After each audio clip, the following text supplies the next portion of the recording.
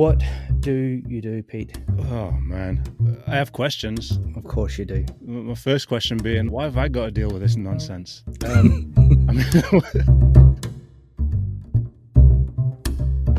Hello and welcome to Rugby Coach Weekly podcast and a sidecast episode of the 80% Mental podcast with me, Hugh Gilmore. Normally, I'm joined by Pete Olusoga, and today he is here with me, ready to discuss today's topics. Pete, how are you? I'm not too bad, thanks. I'm doing all right. Pete, it's a bit of a change of seat for you. You're normally the lead on the podcast, and I have you in the hot seat today. How are you feeling about that? It is, yeah. I'm not going to lie, a little bit nervous being at this end, answering the questions instead of asking them. I feel like you've got the easy job today and I've got the hard job. Well, hopefully it'll stay that way. And I do intend to put a bit of pressure on you because I don't like how you've treated me in the podcast to date. So there will be a bit of vengeance in there. Oh, fantastic. How are you feeling? How are you feeling about our guest today, Pete? Really excited. I think we've got a couple of fantastic guests today. I know Woody from university, from Sheffield Hallam. Woody was one of my students a long time ago. And this is the first time that I've met Ross, so I'm really excited to hear what he's got to say as well. Yeah, so without further ado, I will introduce our wonderful guests.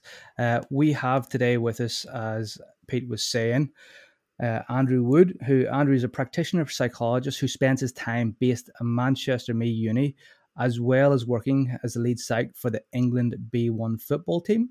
Hi, Woody, how are you? Hi, Hugh. Thank you for having me on. Hi, Pete. Good to see you. Just a disclaimer to add in here quickly. Pete was my tutor from level 4 to level 6. So anything I say, Pete is largely responsible for that today. So. Okay, so blame is already being dished out and we haven't even started. That's what I like to see. And we also have Ross Shand, and Ross is a sport and exercise psychologist, a PhD student at Leeds Beckett Uni. And Ross is the only person with an advantage today, given his experience within rugby or his strong rugby background. Ross, how are you feeling? Good, mate. Good. Feeling under pressure a little bit, but be enjoyable, I'm sure. Yeah, well, no pressure at all. You're the one with all the experience, so if something goes wrong today, you'll be the one that looks bad. To our 80% mental guests, today's format is a little bit different. What we're doing is we're doing a haunted house episode where our guests are going to answer a question that they haven't heard, and then the other guests have to give a different answer and critique it like a devil's advocate. Now, this format was created by Dan Cotterill of Rugby Coach Weekly, and I thought it was such an excellent idea. But for our listeners who are coaches, it's a great idea to learn how to skin a cat in a different way. And for those of us who are listening who are sports psychs or sports psych trainees, this is a great insight as to how other people think about solving common problems within sports psychology.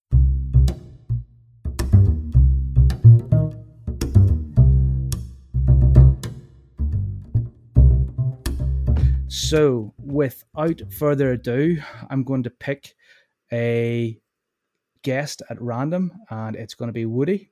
The first question for you, Woody, is a 17-year-old is transitioning into the senior team in a rugby club. The senior team has a strong drinking culture. How do you, as a sports site, advise the coaches and teams about this issue?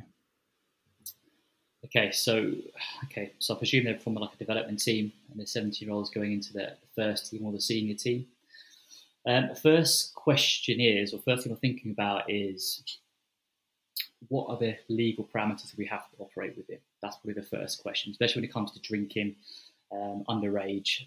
But I guess legally they're not allowed to drink around the club. Whatever that actual legal act is, we'd probably try and make that as clear as possible so we know what we're working within.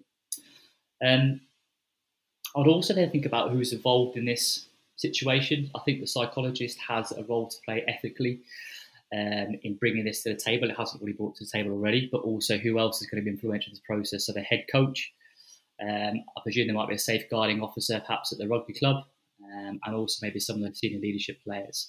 But most importantly, probably having that discussion with the younger player to begin with. So this is a club. What sort of things do we have in place that helps this player transition into the older group? There is a drinking culture. Factually, from what he said, I don't know whether it's a bad culture or a good culture. So that means exploring. It could be good in that it's been a part of the system for a long time. It's been adaptive, it's helpful, and it's really important to what the club stands for and managed really well. I guess on the flip side, it could be bad and detrimental, but it's felt like the norm and no one's challenged that so far. So that probably needs exploring as well. But I guess first and foremost, it's discussions with what is the transition process like for this young player coming to a club. How they're 17, I'm guessing they're going to be quite impressionable. They probably know some of the older players, and we have to think about their innate tendencies to wanting to fit in. So what does that mean for their development over the next 2 years, 3, 10 years, or whatever it might be? As well, I guess the parents will have to be involved in that conversation. And that's probably a conversation to have between the head coach, the player, and perhaps the sports psychologist as well. I think it'd be useful also to outline that conversation, some of the expectations about coming into this older age category around what we expect, what we can't expect. You'd also get some of their contributions in terms of what are their concerns, what they're looking forward to, and perhaps what are some of their doubts about this so-called drinking culture that might be coming into. But I guess that might be a side piece. When it comes to the actual management of this process, I'll be talking to the head coach and probably the senior leadership players and what is it we should be doing to help a young player transition to the squad, and how is it our drinking culture may have an impact or a detrimental impact on the players coming through the system. And I think it's really important to get the players and the senior leadership team, if there is one in the club, to buy into this and take responsibility. Because I think sometimes as psychologists, you feel like you're the one who should be policing this, but I guess this is going to be a shared responsibility in understanding what impact that culture could have on a player coming through. Okay, Woody, so, you're supposed to leave something for the other guys to say. I think that answer was incredibly comprehensive. So you've pointed out the legal status of the youth athlete drinking, but also how the integration may be necessary or part of his transition into the team. It needs to be a successful transition into this culture, potentially. But you've also questioned whether or not the culture actually maybe is a bad thing or an adaptive good thing.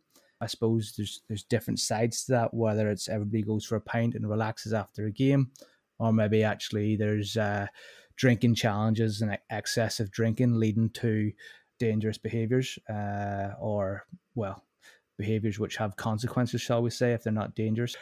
I'm going to ask then Pete and Ross, what are your thoughts on Woody's answer and anything that you think he's missed out or maybe hasn't considered? I suppose I would inherently, if you're asking the questions of the coach and the senior players, kind of what is the purpose of it, is inherently you'd imagine they'd come back and say, it's kind of bonding or team building. It creates a strong connection between the players. So then I would potentially then look to what are there any other activities or other things that we could do that we get the same outcome from, but it doesn't necessarily have to involve alcohol. And then I suppose I'd look to question, well, what if an individual came into this squad who doesn't drink for religious reasons or doesn't drink for health reasons? They might not be able to, they might be allergic to it, or they might just not want to. And how would we treat them? And would we treat them any differently to a 17-year-old? That's interesting, because I normally think that people who don't drink don't have enough problems. But I suppose in this case, you've brought up, maybe there might be religious reasons why somebody might drink or health reasons. Pete, what are your thoughts on these answers? Really, really good answers. I've got a couple of things. First of all, Woody mentioned the legal issue. I can clarify that if you are, unless you're drinking with a meal, you basically you can't drink. So you can't sell to anyone who's under 18. You can't buy alcohol for somebody who's under 18. You can't drink in a licensed premises if you're under 18 unless it's with a meal. So as part of that culture, if they're kind of buying drinks for this 17-year-old kid, they're actually breaking the law. So just to kind of clarify that, that's something that the club would need to address. Woody mentioned the expectations of the athlete in making the transition.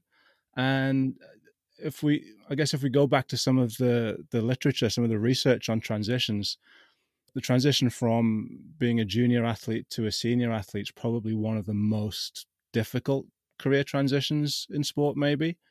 Because if you think about what else is going on, they're leveling up in terms of the level of competition and practice.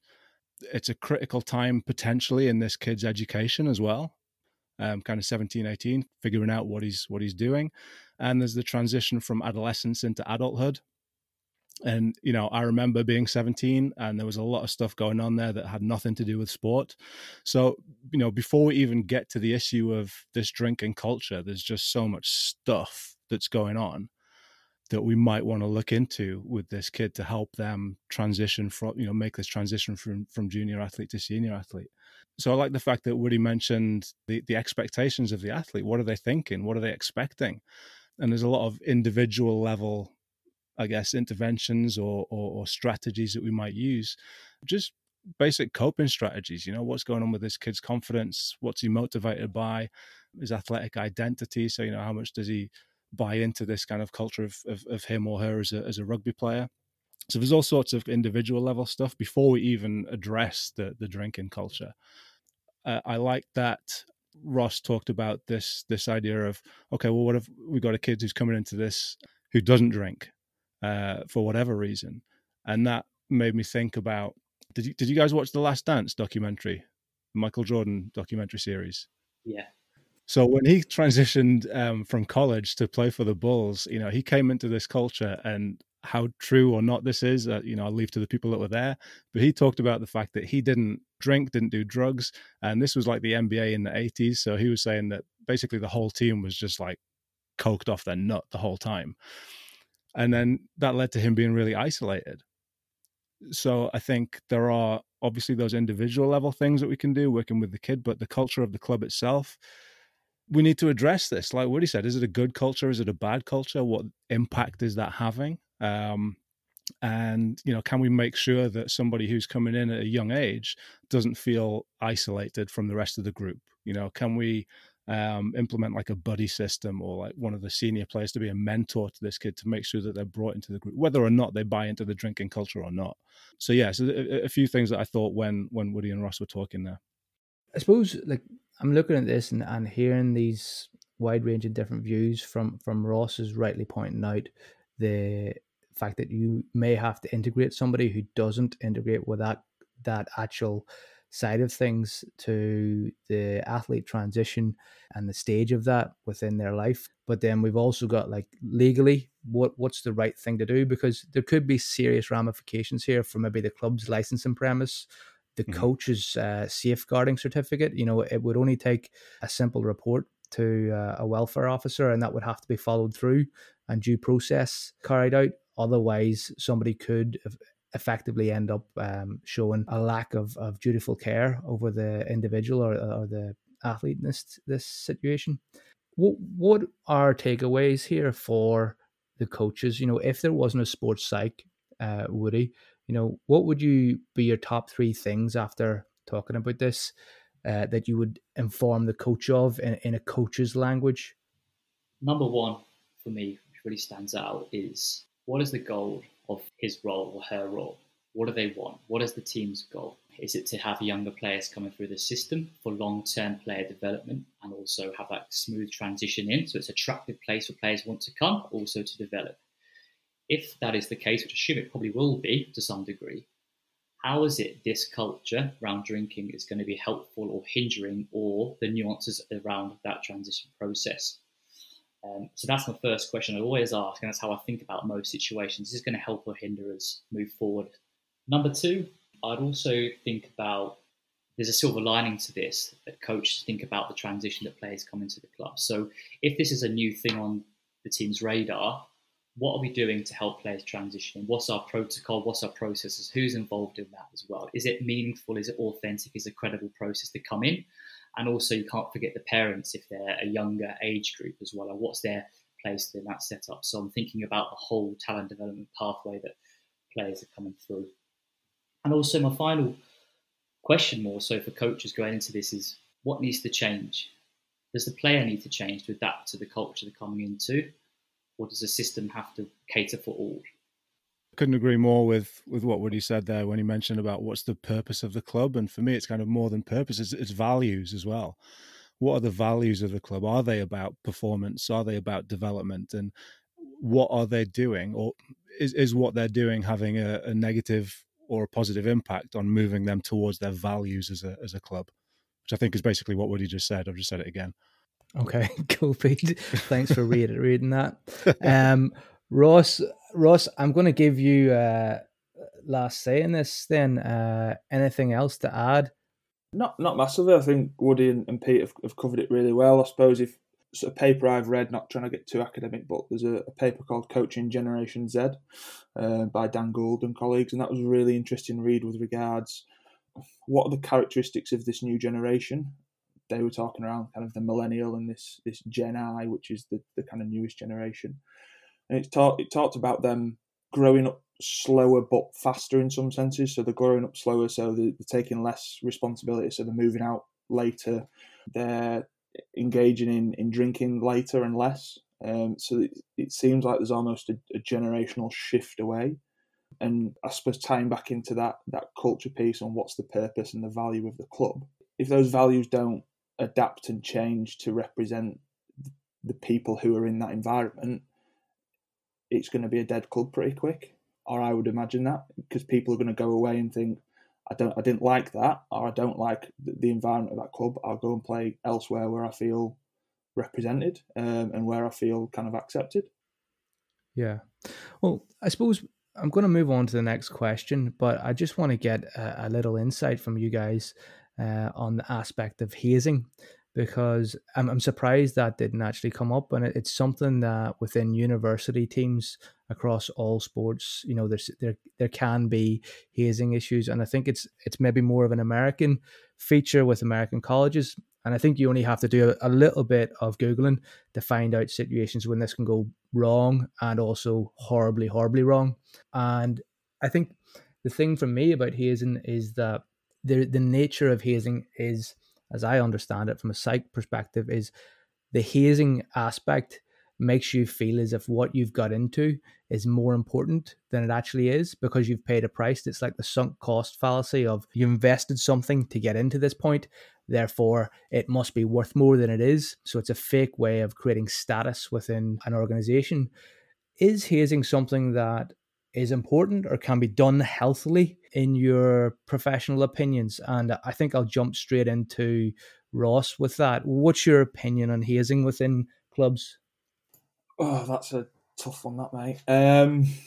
Inherently, it's quite inherently it's a negative thing that we shouldn't be doing. I think, what point do you start calling it hazing? Because you hear of kind of, when you listen to TalkSport and stuff, footballers talking around you, the first game you play, you've got to sing a song in front of everyone kind of before the meal after a game, and you kind of go in, okay, is that acceptable?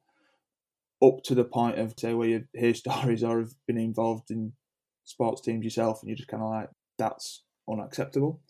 And like you say, the consequences of that become much greater. I suppose what's the consequence of standing up and singing a song in front of kind of teammates and wives and friends, other than maybe feeling a little bit embarrassed and not having the best, not being able to hold a tune very well? There's probably not a lot of consequence to that, if that makes sense, versus there's much greater consequence the more extreme it becomes. Mm-hmm. Okay. So, I mean, it actually just jogged my memory. The versions I've heard of this are people standing up and singing a song while naked, and then they have to run up the bus while getting hit by members of the team. And then if the song was not a good song, they had to do a butt funnel, which I'm not going to give you a description of. Please don't. You can work that out yourselves. I'm going to move on here. Pete, then, seeing as you've opened your mouth, hazing, yes, no, and what's the best way to do it? No, I was just going to say, well, I mean, first of all, I played basketball, and we just didn't do that. We just went and had a drink and had a laugh, and then played. No, we didn't have a drink and then play. We played and then had a drink, but mostly. But it was more to Ross's point, really. He was saying about, what's the danger of getting up and singing a song and in front of the team. And I guess my response to that is that you never know what's going on with people. So we can think of that as something that's relatively harmless on a scale of singing to, I don't know, whatever at the other end, right? But we don't know what's going on with people. So you might be asking somebody who has an underlying anxiety disorder to stand up in front of a room of people and sing a song. We don't know what impact that's going to have. So personally, I don't think there's any need for it. I think it's silly, but then again, I'm the sort of person that just doesn't really enjoy practical jokes. So yeah, it was just kind of more to say that, really. You don't really know what's going on with people. So is there any level of hazing, if you want to call it that, that's really acceptable? Okay. Woody, any thoughts on hazing? So I'm 5'7" and I'm 60 kilos at best, so I've never been in a rugby team or experienced hazing to its fullest. However, I think there's elements of hazing, I guess, share some of that sort of rite of passage that you get in a lot of other sports, other professions, where we've all been through that together. You were the first new person and you had to almost humble yourself, make yourself vulnerable to everyone, therefore that you put yourself out there and therefore you're in the squad. And I think there's definitely some merits in that. But again, like with anything like this, it's never black and white. There's nuances around it. And Pete mentioned some individual vulnerabilities that people might have. You don't know what's going on in people's lives. And I think it's just really carefully finding that balance when you're having these activities. Is there a purpose by it? Do we know what effect we're having? Are we managing it properly so we can control for those if people have got these issues going on which are underlying? So I think there's some merit in hazing or minor versions of it. But if balanced and moderated, I think it could be quite effective. Okay, so a different opinion then. I suppose to close up on that, my own view is that it's all well and good until it goes wrong. And I think that's where coaches need to be mindful of, like, what is the unspoken culture and how do we legitimize that and document it so that we know what we're approving of and also we know when we're disapproving of things. So if you're a coach that's experiencing that or that conundrum as to what to do, you could lose your coaching license if you're seen to be consenting to behavior that is abusive. So it's important to document what you have said or how you have dealt with these things. And similarly, as a psych, it's again important to document or at least create some form of player consent among what is acceptable and unacceptable behavior.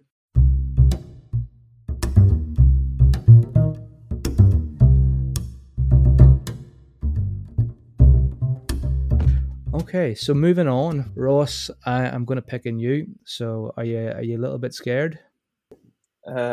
Should I be? I don't know. I'm just trying to build the tension. So it's a little bit like X Factor, but in reverse. Right. Question 2, Ross. The captain has said that the team must kneel for Black Lives Matter. Some of the players disagree and refuse to.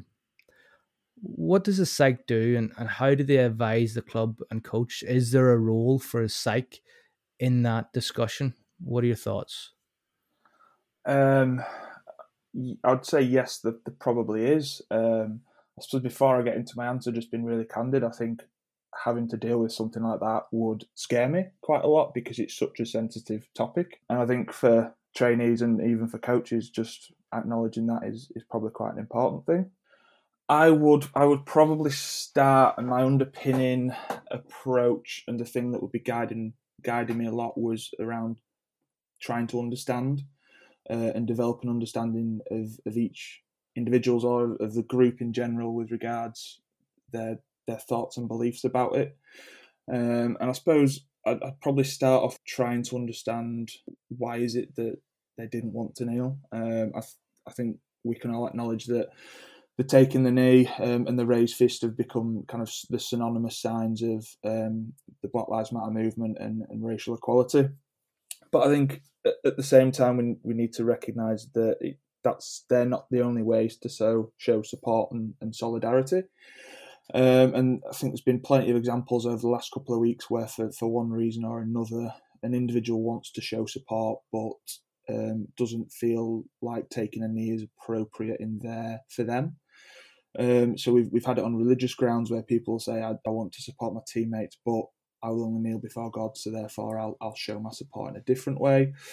I saw one recently. It was from the NBA, actually. A guy called Myers Leonard plays for the Miami Heat, and he said he couldn't take a knee because, or he didn't want to, because his brother had done 2 tours of Afghan, and the importance that standing for the anthem, and he felt that showed to the troops. And I know the kneeling that Colin Kaepernick started was off the back of discussions with people who had served, and they felt it was still respectful. So you've got to caveat that. But I suppose going back to this Myers Leonard example and reading the article, he was kind of saying he was struggling to sleep, very anxious about this with regards to the repercussions that it would have on his teammates and things like that. So he talked about opening dialogue with the captain and with the coach to try to help, to try to understand their perspective, but try to also help them understand his, and to show that he did still support the movement, and he supported it in different ways. So I think that's probably the first point I would get to with regards, is there a reason? Do they still support the movement? Do they still support it? But is there a reason why they can't kneel? Is there something that we can come up with as a group that we're all happy to do, or are we happy for that individual to show his support in a different way? And we've seen that in rugby, guys forming a huddle, or guys standing in a heart shape, or guys taking the knee. There's been lots of different ways of showing that support. The second one would be the kind of next point I would maybe move on to with regards, is there maybe some naivety or a lack of understanding in the group? And I reflect on my own experiences growing up in a white town in the north of England, played rugby, everyone at the club was white, and recognising that there just might be some naivety in that decision, and how can we support that individual with regards if there are other members of the club that have maybe experienced some of the challenges that the Black Lives Matter movement is trying to raise awareness and change for, and can they share their stories? Or I suppose is there the opportunity to bring in an individual or organisation, almost an educational piece, and then on that you could maybe ask players to reflect together around how has this session impacted our thoughts and beliefs about that, and have we changed our position at all? And inherently you start moving kind of closer towards, if kind of step one's maybe not address the problem, if step two's maybe not address the problem, what are the values of that club and that organisation, and is that individual, is his individual beliefs and values compatible or incompatible with that organisation? And that's not a position or a decision that the psychologist makes, and none of this is just a decision or a position that the psychologist makes, but this is something that is a collaborative process, I would say. Okay. So what I'm getting from you there, Ross, is actually this is an interesting situation, that your primary position is that there needs to be a lot of understanding, both understanding of, why is the captain saying this, but also why are those not, and then getting, a safe space where people can actually voice opinions, understand, and also, maybe in a situation where there isn't a lot of diversity, that, there is a small rural club with very little diversity, and everyone's uniform in their experiences and upbringing. Maybe there is something to be done there in terms of an education piece to help them see things differently. I suppose the interesting thing that I haven't done in this scenario is I haven't stated the color of the participants kneeling or not kneeling. And again, you've mentioned different. Sorry, I was going to say I was going to ask that. I was going to ask, is the captain black or not? Yeah, so I mean, it's an interesting thing, because I didn't state that because I know there's been the examples you gave of black players in other sports not kneeling. So I thought that was just an interesting bit of messiness in trying to understand the situation. So Ross, I'm going to move on to Pete now. Pete, any views on Ross's answer, and also how would you deal with that in a different way?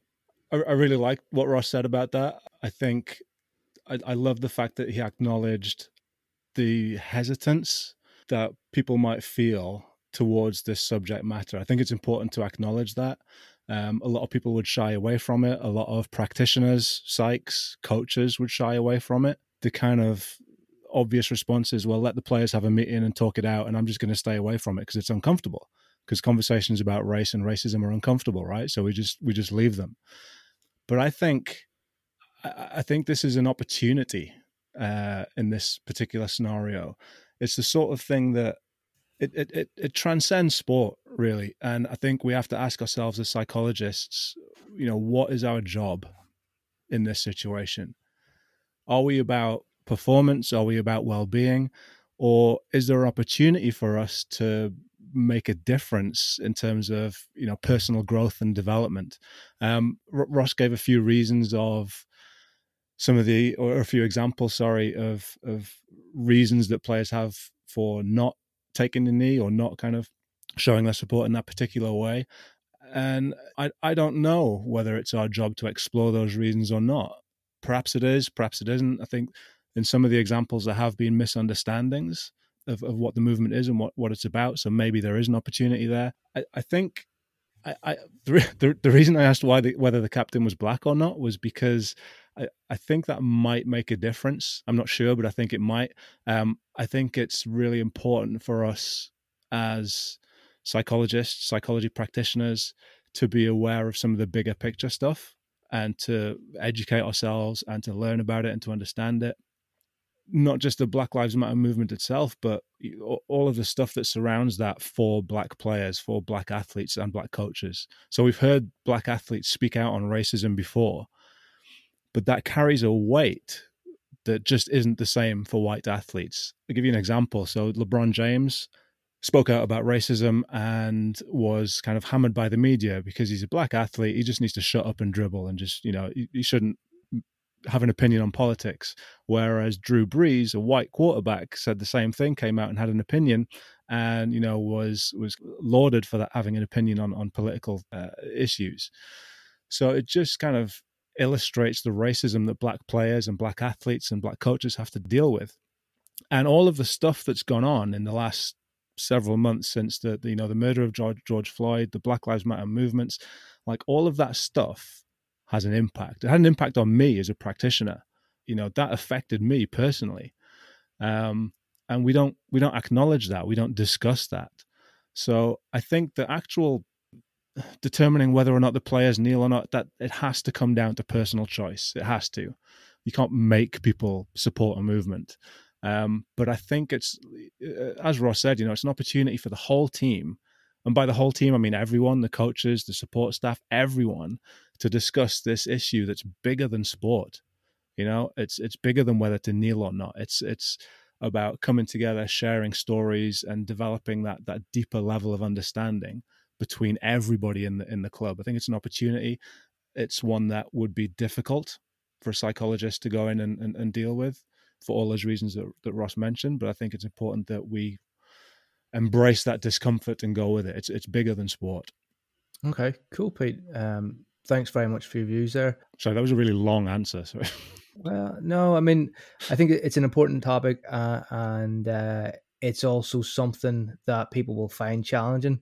And I think it's interesting the weight that it does carry on people who choose to speak about it. Something I'm thinking on reflection on your answer and Ross's answer so far, and we've still to get a bit from Woody, is that, there's part of this is that, you have to play it safe, but also you have to play it well. And there's two different things, one is, making sure you do the right thing, but also the other thing is like, what's going a little bit further, what's maybe pushing this on to, making, sport and the environment a better place, because I think it is a hot button topic and people can make mistakes in this, especially in the cases of their own personal naivety or their own personal non-understanding of it. So I think it is something that people are nearly afraid to speak about or talk about for fear of getting it wrong. So yeah, Woody, what are your thoughts there? Two deep answers. Yeah, wow. I think the opportunity element Pete mentioned is really clear. I think it's an uncomfortable, but takes some courage to see this as an opportunity to move forward and have those difficult conversations. And also like the idea of Ross about having some exploration, some education around this to provoke reflection from players, not tell people what to think, but reflect upon what we're doing, what's happening more broadly. And I think that's really, really powerful. A couple of my thoughts then, which haven't been covered already, would be the links between politics and sport. They say should never mix, but they're, I guess, inherently integrated together. So you can't avoid that. And people at a club, players, staff, and any team I've worked with never ever share the same morals, beliefs, values. They all come from different places. And some you think are completely on board with what they think. I think, wow, I don't agree at all with their values and beliefs, but they still have that common goal and shared approach. So I think one trap to avoid actually is to go in and tell people what to think and this is how we should act, because as soon as you start almost getting on your high horse to some degree, lecturing people about what's wrong and what is right, I think you'll start polarizing people, because these are really deeply held beliefs and there's clearly a reason why they are not going to kneel or why they want to kneel or whatever. So that would be my first port of call. I'd also you see the opportunity here to have a conversation called personal disclosure mutual sharing, which I've used quite a lot in the teams I've worked with. As an opportunity for every member of the team, players and staff, and they deliver a 2 or 3 minute speech with various questions, which can be about anything really. And what it does, it allows everyone a voice to say what they truly feel in a safe environment. There's no ridicule. And I guess it allows people to better understand one another. So if Ross and Peter are in my team and they haven't knelt or they have knelt or whatever, I understand who they are, what their reasons are and why they've done that, and vice versa. So it just allows that better understanding. And what it is, it's great because people get really nervous about delivering that 2 minute speech because they're putting themselves on the line, and then people respect that. And you go around the whole room. By the end of it, everyone's sort of got a piece of each other there and they really understand what to do. So I think that might be a nice little task to do in a workshop if that was on the cards. And also finally about leadership with the captain. So the captain's dictated that everyone should kneel. That's what it's insinuating. I'd be thinking there's an opportunity to develop this leadership skills in this captain here. So how do you go about being a leader? Are you best representing the group's values? Are you trying to be inspirational? Are you there to just tell people what to do and people listen? How do you work with the coach with that? So I think that's also another opportunity. So Woody, what you're saying is some leadership education on part of the team, but also personal disclosure and understanding the differences and similarities within the group. I quite liked, on reflection from hearing of all your answers here, the idea that, you know, as a group, we need to stand together as a team because we're here to perform as a team, whilst also respecting people's differences and where they're at in their views. I think, you know, anytime you've got conflict with any system, it's always useful to find a point where you're aiming for the same thing, because you, even within a coach-athlete dyad of two people, they might have different views, but actually both should be aiming for a better performance for themselves or the team, and they can unite around that common goal.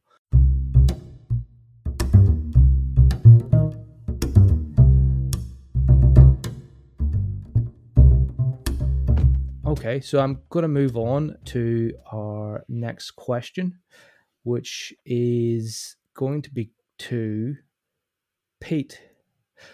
A verbally abusive committee member constantly berates the team and staff members at trainings, but they're friendly with the manager. So you've got this sideline committee member effing and jeffing at the players, the staff, whoever, but they're mates with the manager.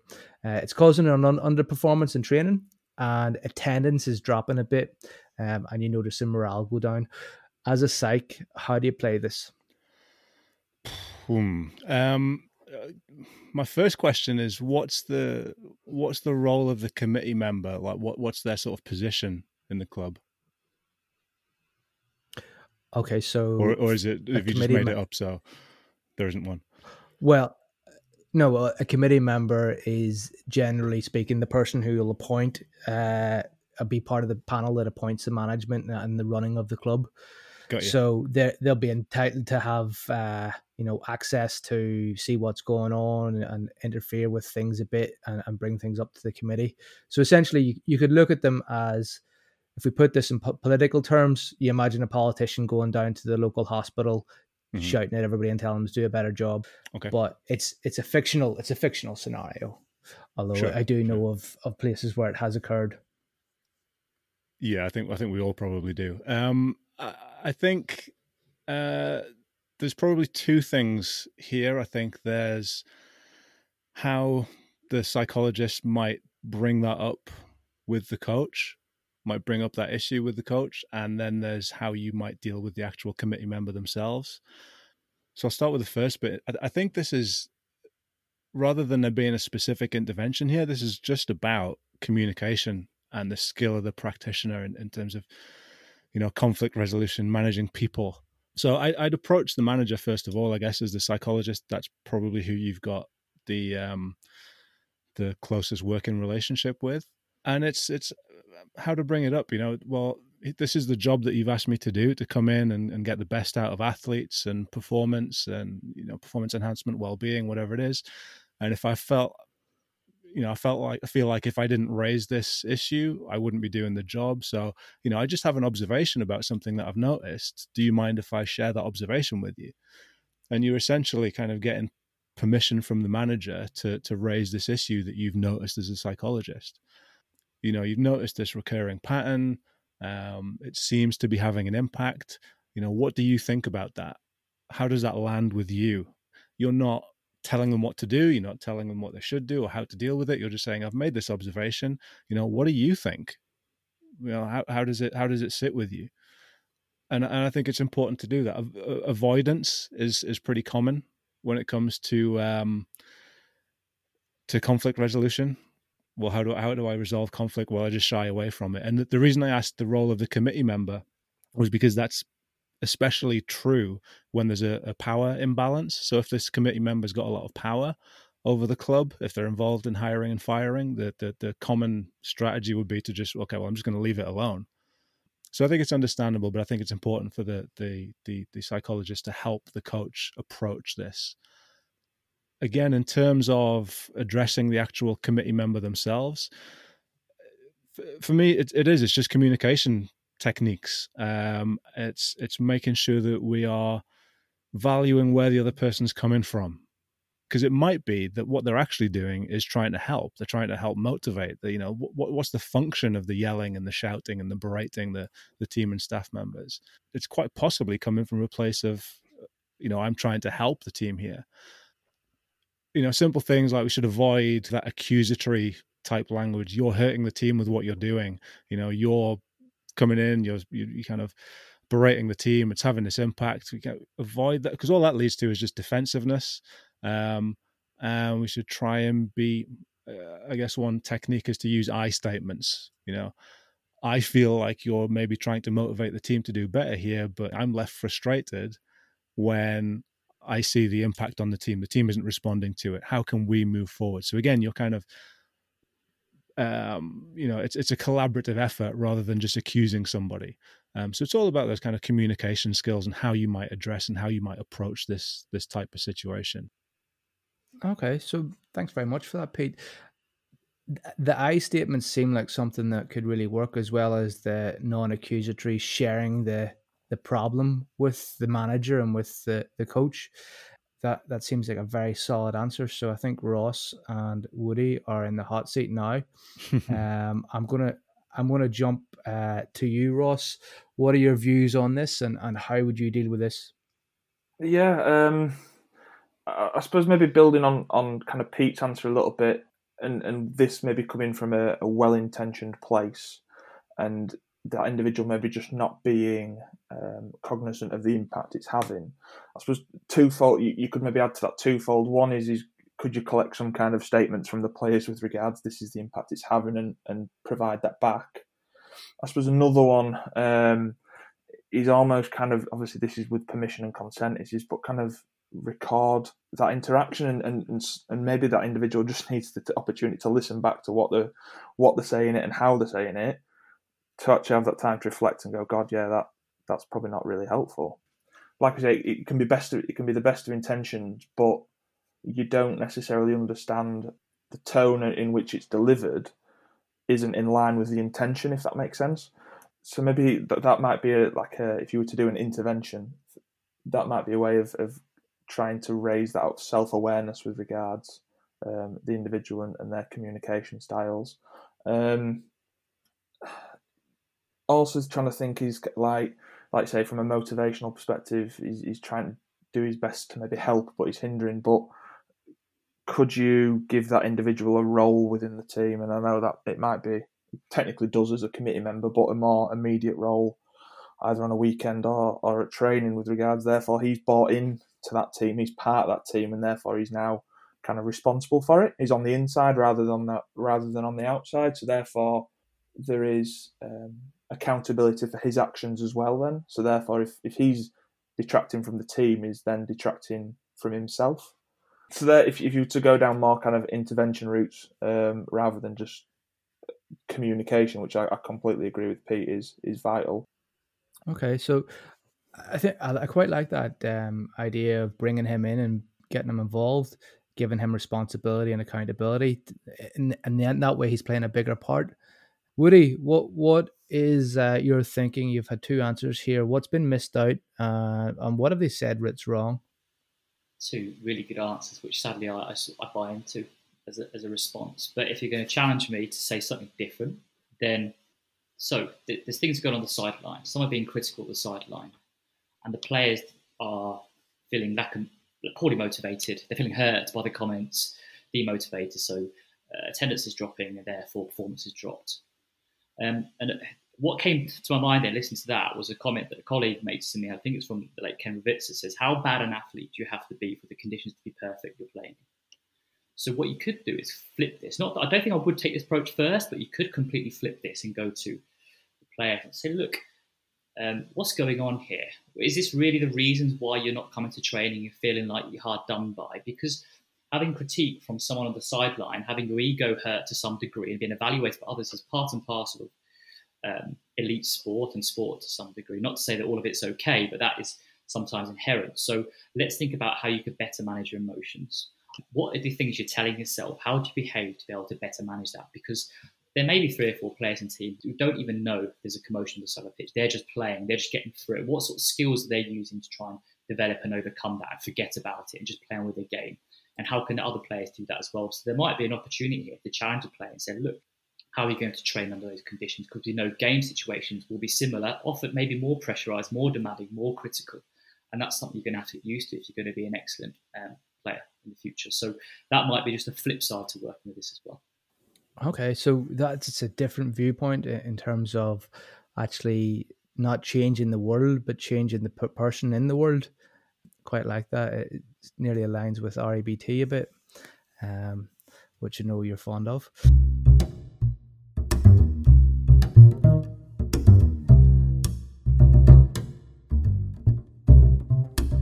So we're now on to the last question. Because there's 3 of you, I thought we'd make this a little bit exciting, and we're going to have a little bit of a challenge. There we go. Brace yourself, everyone. So what we're going to do is we're going to do rock, paper, scissors on my count. And and the odd one out is going to get hit with the question. So bear in mind that I can't see all of you, so I'm just going to have to take your word for it. So I'm setting myself up. You have to trust that integrity. Is it on 3, Hugh, or after 3? This requires clarification. Now, already we've been talking about communication in this podcast, so I'm going to be very explicit. On 3, I want you to release your hands to victory. Ready? I might need to edit that out and put in something better. Yeah, I was going to say that. Hands up. Right, okay. So, hands up. Show me your hands. And ready? On 3. 1, 2, 3. Okay, it's a tie. We've got rock, paper, and scissors. Okay, so Pete came in. Pete came in with scissors. Ross came in with paper, and Woody came in with rock. So we're going to go again. Hugh, just to say, there might be a delay in the visuals. I actually went for scissors. Oh, you're right. You did. You're. Yeah. I mean, this has gone really well so far. Right. Okay. So what I'm going to do is that instead of doing this, I'm just going to bully Pete. So Pete, you're up. Okay. Sorry, I thought that's what you should do, but I wasn't very sure. Is this some sort of revenge? Is this for putting out the 80% mental trailers with you on them? Yes, it is a little bit of revenge for how you treat me on the 80% mental podcast. So, are we ready? Question 4, Pete. The players get fined for being fat after returning from off season. One of the better players refuses to pay his fine. After months of the club chasing him and saying, you need to pay this fine, you came back fat, a little bit tubby, and this is obviously a professional club where the players are paid, and it's a hefty enough fine. The player refuses to pay, keeps delaying this, and then after a while, the club's just like, oh, forget about it. And as a result, that then sends ripples of discontent among the player's body. People are pissed off. Why is he not allowed to pay his fines? We've all paid our fines this year. This is unfair. What do you do, Pete? Oh, man.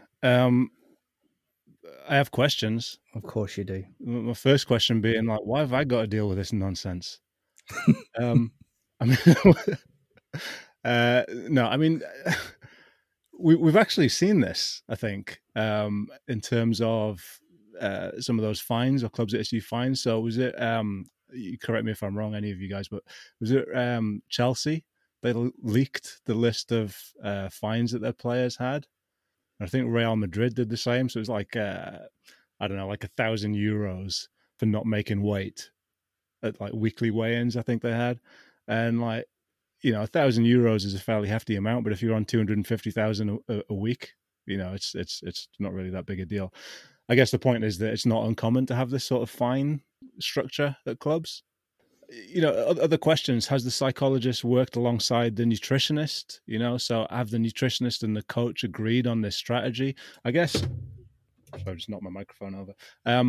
I guess the big thing here is, how are we as a club motivating the players to buy into professionalism? Because that's what this is. It's kind of going away for the summer and being a professional and maintaining, health and weight and, this team culture. How are we motivating players to do that? Are we threatening them with punishments, or are we giving them rewards for coming and making weight? Because we know that those two things have slightly different outcomes. If we're motivating people to do something, to take action, what the research says is that rewards are generally more effective than punishments. But if we're trying to stop people from acting, if we're trying to kind of stop a behavior, then actually punishments seem more effective. So I don't know what this is. I don't know whether making weight is like an action, like following a healthy diet and nutrition plan over the summer, or whether it's trying to stop people from acting, like, put down the donuts. Can you tell how well I'm just dodging the question here? Yes, you're doing a terrible job. Thanks. This is a horrendous answer. I'm going to actually push you, give a proper answer, and not sort of ask questions and hypotheticalize the entire world around it. I mean, I don't know.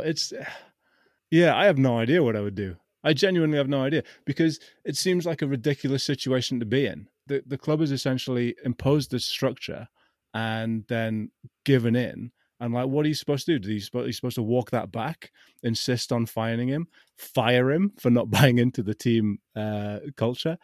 I mean, this is like, we've learned a lesson. This isn't working. Like, all it takes is for one player to refuse to do it. they've kind of shown us up here. We literally can't stand by it. So the club's in an impossible position.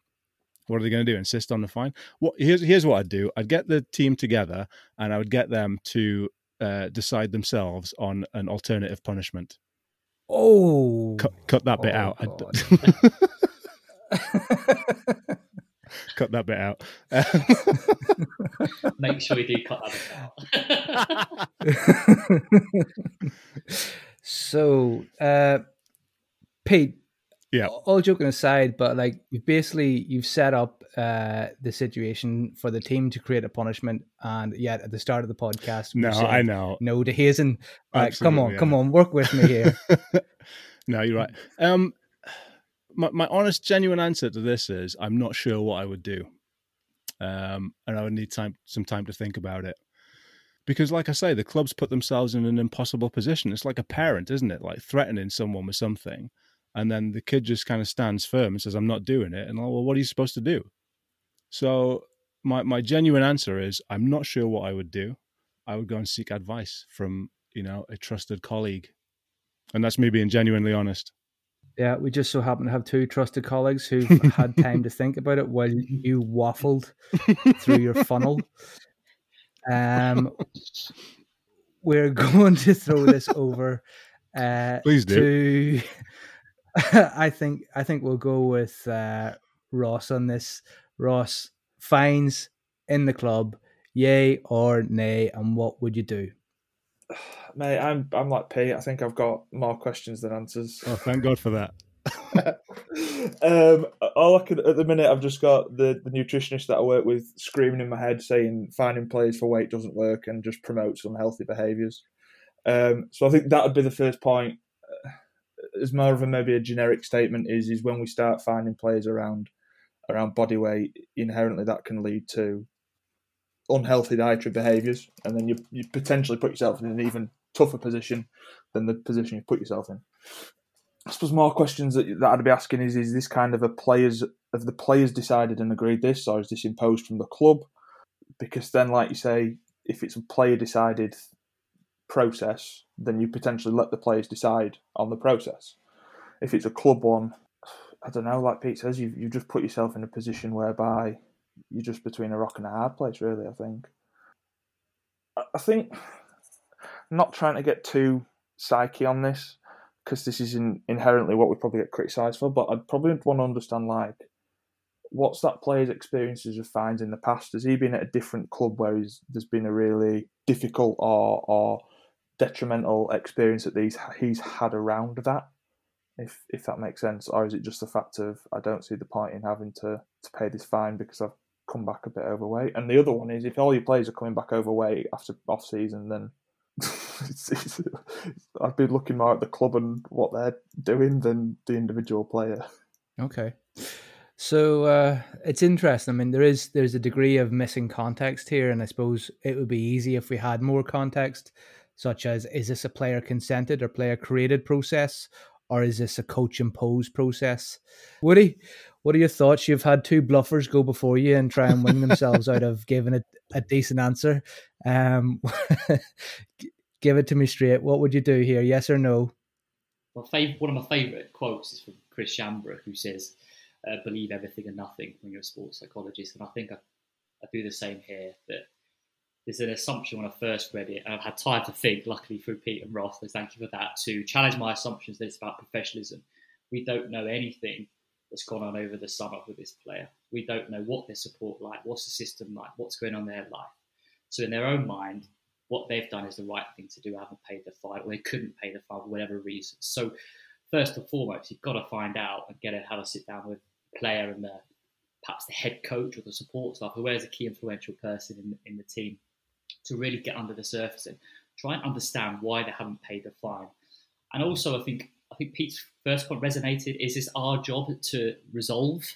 I guess in part we can have influence to do it, and if we've got the time, it makes sense to try and at least facilitate that process. So I'll be really clear with the club and the player and say that the player has a choice to not pay the fine, but there's consequences they'll have to face with that if they're just being unprofessional. and they have to live with that going forward. I'll also be speaking with the coach or the club, or the head coach, whoever sort of created this culture, I guess, is that the short-term benefits of keeping this better player happy will come at a long-term cost for the club, because they can no longer get this stick out which they've created where players have fines. So in future, good luck next summer when 4 players come back and haven't made the weight. You can't use the same stick now. So what they've done is made this complete thing they've tried to help regulate players' behaviour is now redundant if they don't go back on it, or they don't change it, or something happens. They need to take action, because this could create all sorts of cracks within the squad, and this can dissipate, and everything that the players are held to by the club and vice versa is now in question. And it's difficult for clubs, I think, because when you've got a really good player and you haven't got, the breadth and depth of players underneath, then they're not going to, we can't say, we'll just replace you with someone else. They probably really need this person, hence why they've had to pander to him or her. So that's a really difficult place to them. But I think as a side, I'd make it clear to them what the consequence of this would be for the future. Woody, you remind me of my upbringing on a farm, chasing cows, because really what you've just said is what you say on the farm when you're dealing with cows. If somebody's a bit shy with using a stick in the cows, you need to let them know the stick works, because if the stick doesn't work, the cow's going to get past you. So I suppose in this case, if they have fines, they need to work, and you need to hit them hard and to the point where there's consequences upon consequences. But you're right, like the dissipation through the team, that's an amazing process. But you've also highlighted the reality of what's going on between the players' ears, what's happened over the summer. And I quite like that quote you used of believe everything and nothing. So I suppose to close up on that, we've got a varied degree of answers as to whether or not you should even use fines and the consequences of that. And then if you do use them properly, hit them hard and no forgiveness, and even have consequences maybe for them not being paid. Again, a secondary consequence. Is there any thoughts on that, Woody, to finish up there? Yeah, just a thought on that. I gave that answer because I think, the stick is a common approach used in lots of organisations. I constantly have this battle of thinking, how can we best motivate the players? Because it's not like a new problem, is it? Players being engaged within their physical support and engagement with the programme. It's just an ongoing thing. So you're always asking yourself, how can we better create an environment which intrinsically inspires people to want to train? And it's a really difficult question. So I think some of the points that both Pete and Ross mentioned are really important, that how can we inspire players to enjoy and want to become more motivated, engaged with the programme, but also at the same time understand the benefit of short-term rewards or short-term punishments in that, if it's going to be a useful process. Because I don't think it's ever one or the other. You could probably think about combining both. Okay, so Pete, I'm going to come to you next, and then Ross, I'm going to come to you next on that. So Pete, go ahead. Yeah, it was just something that you said, Hugh, about making sure that the stick works, and to kind of pick up on that a little bit, and what Woody said as well is, I think Ross said that fines for weight management don't work. We know that, but if you are going to have some sort of policy whereby you're fining players or there's some sort of consequence, you need to be prepared to go to those lengths. You need to be prepared for those consequences. So, if you have a zero tolerance policy for something at your club, you need to be prepared to fire players, to fire members of staff, to let them go. You need to be prepared for that. It can't be a case of, which is exactly what this situation is, really, isn't it? One of the better players, well, because they're a better player, we need to let them go. So if you are going to have that zero tolerance, and this goes for anything, that zero tolerance strategy or policy, then you need to outline exactly what that actually means and be prepared to stick to it. Otherwise, it's meaningless. Yeah, it just kind of came to me there thinking, so we're measuring weight of players on there as they leave the club and as they come back to the club after the summer break, and we're equating a change in weight to a change in physical condition, I assume. So if they've put some weight on, they're less fit. But I suppose my question is the measurement tool correct and accurate? in the sense of they might have put weight on, but it might be muscle mass. They might have been smashing the gym. And I know you can see it, we've not got necessarily, you can see it visually, can't you, if someone has or not. But is the metric of weight accurate enough to assess a change in physical condition? And what's the amount of change that's acceptable? Because inherently, if they've gone from, say, doing 4 sessions a week and playing on a weekend, so the potentially somewhere between 5 and 6 sessions, or 4 and 5 days even, of training a week, to 1 to 2, then there's going to be a change in condition anyway that we should have probably planned for. And so what's the acceptable limit? And is that an unrealistic limit in the sense of, like, you've got to come back what you left it? Well, if they're not training that much, they're not going to. Like, you can't expect, like, you've got to give them some time off physically and mentally. And if you're going, you've got to come back in at, you left at 100 kilos or you left at 80 kilos, you've got to come back in at that. Then you're creating a problem for yourself because you're creating unrealistic boundaries, I guess, in the sense of they're always going to fail. And B, you're not giving them any time off to go and enjoy themselves. And inherently, the things that we maybe enjoy food and drink wise maybe aren't always the most healthy. And so that's just where I kind of gone with my head with regards, like, it comes back to Pete's point. You've made a rod for your own back, and you've set yourself up for failure because you're using a tool that is always going to create this problem.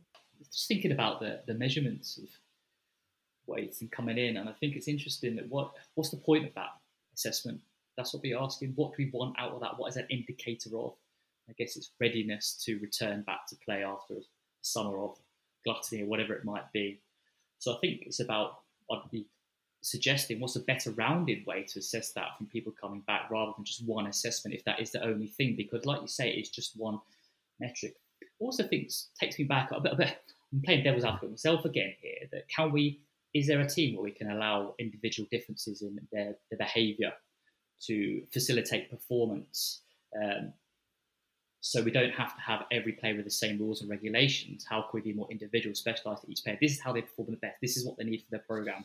This is what their off-season looks like. And I guess to better consider the individual rather than just having a blanket rule for everyone. I'm going to go back to that Last Dance documentary. Was it Dennis Rodman? It was a bit of a marauding around, going to Las Vegas. But the players in the team knew that that's how he best functioned, but he always performed well on the pitch. And they just had that understanding that that is how he best performed. But you knew that when he got on to the court that he would give it 100%, and that's what he was about. And I'm not saying that's going to definitely be the case here, but there's some consideration of that as well. So it's like challenging the assumption that we have to have these blanket assessments for players coming through. Pete, go ahead. I'm sure you've some thoughts on this. I was actually going to say, we've given 3 answers here, which are, well, here's what I would have done in hindsight to make the situation not happen, and here's what I would do in the future to change the situation. But we haven't really addressed what we would actually do. And I know this isn't the game, but I just wondered what you would do. Me? Well, I suppose this is my turn to waffle, is it? Just because it's genuinely quite a tricky one, and we've all kind of danced around it a little bit. Yeah, so I've actually been in a situation where I was part of a team where the manager said that the players had to achieve below 14% body fat, and they had to get skin fold calipers done every 3 days. And if the players weren't losing body fat or they were above 14%, then we would be brought before a court of their peers and asked what the hell's going on and why they're not losing weight. So as a psych, I was like, oh dear God, somebody save me. And I was only a young trainee at the time. So what I had to do was I had to have enough knowledge to criticize the hell out of everything and do it in a good way. So I went and spoke with an S&C coach who wasn't involved and asked him about skin fold calipers, which have an error margin of 6% either side.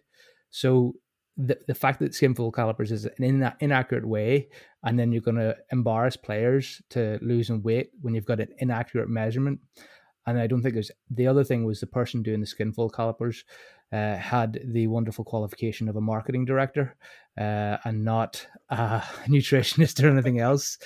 So this is obviously amateur sport. So I was left with that scenario. And then I said, look, basically, I put together a big reasoned response linked to research papers on the inaccuracies of the measurements, highlighted that this was a perfect way to create an eating disorder, because to create an eating disorder, what you do is you set a target for somebody to be. You don't give them any knowledge, and you tell them there's consequences if they don't meet it. So there's 3 basic steps to creating an eating disorder: lack of knowledge, target, and consequences. And that's what he'd done. So this person had created the perfect scenario for creating an eating disorder. So then I was like, look, here's my thoughts on it, and also don't think I can stay here and be a part of this. So I walked away. It was my second year at the time, and I did leave in good terms, but I think it's like I had to do my piece to highlight the problems and know that I had done the right thing and documented it. But I think in this regards, I would say either it's time for the coach's management to hit the stick hard and sack the player, or it's time to reevaluate that and repay everyone's fines and rebuild a new system with the player's consent. But similarly, if you've got a player coming into that situation, what I would say is that when you sign the player's contract and you buy in a new player, you'd say, look, these are our policies. You read them. If you disagree with them, we don't sign you. So taking players in on consent, that they understand what they're getting into, if there's already established systems and ways of working. So that will be my approach. And again, my approach would be lay out the pros and cons to the management team and say, you can choose this or you can choose that, but by God, choose one. Don't sit with your bum on the fence. So that would be my view. Any thoughts on that, guys? Any criticisms there? No, I think if you're not going to walk into Real Madrid, are you, and just immediately and say, this isn't how you do it. You need to change right now, because you're just going to get kicked out of the room straight away. So I think, your approach is a good one. Do the research, lay it all out. This is what I think. Take it or leave it. And it's hard for a psych, especially a young psych, I guess, who's trying to make a name for themselves, to be prepared to walk away from something that doesn't sit right with you. And I guess that's a question that people are going to have to ask themselves. That's coaches and players as well. If it doesn't sit right with you and your values, are you prepared to walk away from it or not? I don't know what the answer to that question is. I don't think there is one, but it's just a kind of something to think about. I think what's interesting about that is I could walk away because I was at that point voluntary.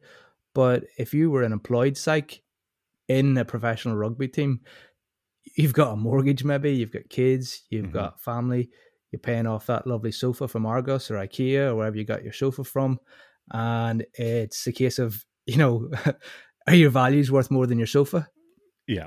And that's what I mean. Into tricky territory there. Yeah, that's what I mean. There's no right or wrong answer. But I think for anybody involved in sport, it's a question that's going to come up time and time again. Is what I'm doing in line with what my personal values are, and what am I prepared to do and not do? We just need to be prepared to at least ask ourselves that question rather than ignoring it and pretending it's not there.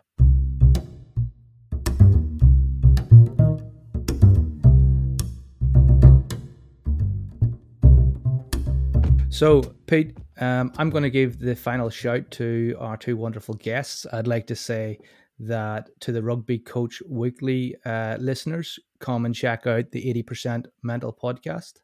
And to the 80% Mental podcast listeners, I'd like to tell you, go and check out the Rugby Coach Weekly podcast. For either sets of our listeners today, it's been great having you. We'd love to hear any feedback or thoughts, or if you want to berate any of our guests, especially Pete, please do so on the internet, publicly shaming him. I find it's good value behavior. But firstly, Ross, thank you very much for coming along. Can you tell me, Ross, how can people get in touch with you if they want to get a handful or a bucket of your lovely expertise? So easiest way is probably via Twitter. So my Twitter handle is just @Roshand. Okay, cool. Thank you very much, Ross, for coming on today and giving us your expertise. Woody, where can our listeners find out more about yourself? Best way, if it's going to be a long query, then andrew.wood@mmu.ac.uk is typically probably the best way to contact me.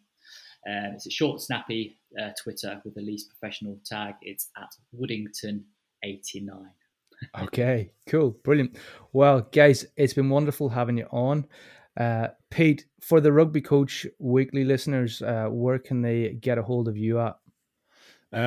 Best place to get a hold of me again is on Twitter. So @Pete Olusoga, it's OLUSOGA, or @EPM Podcast.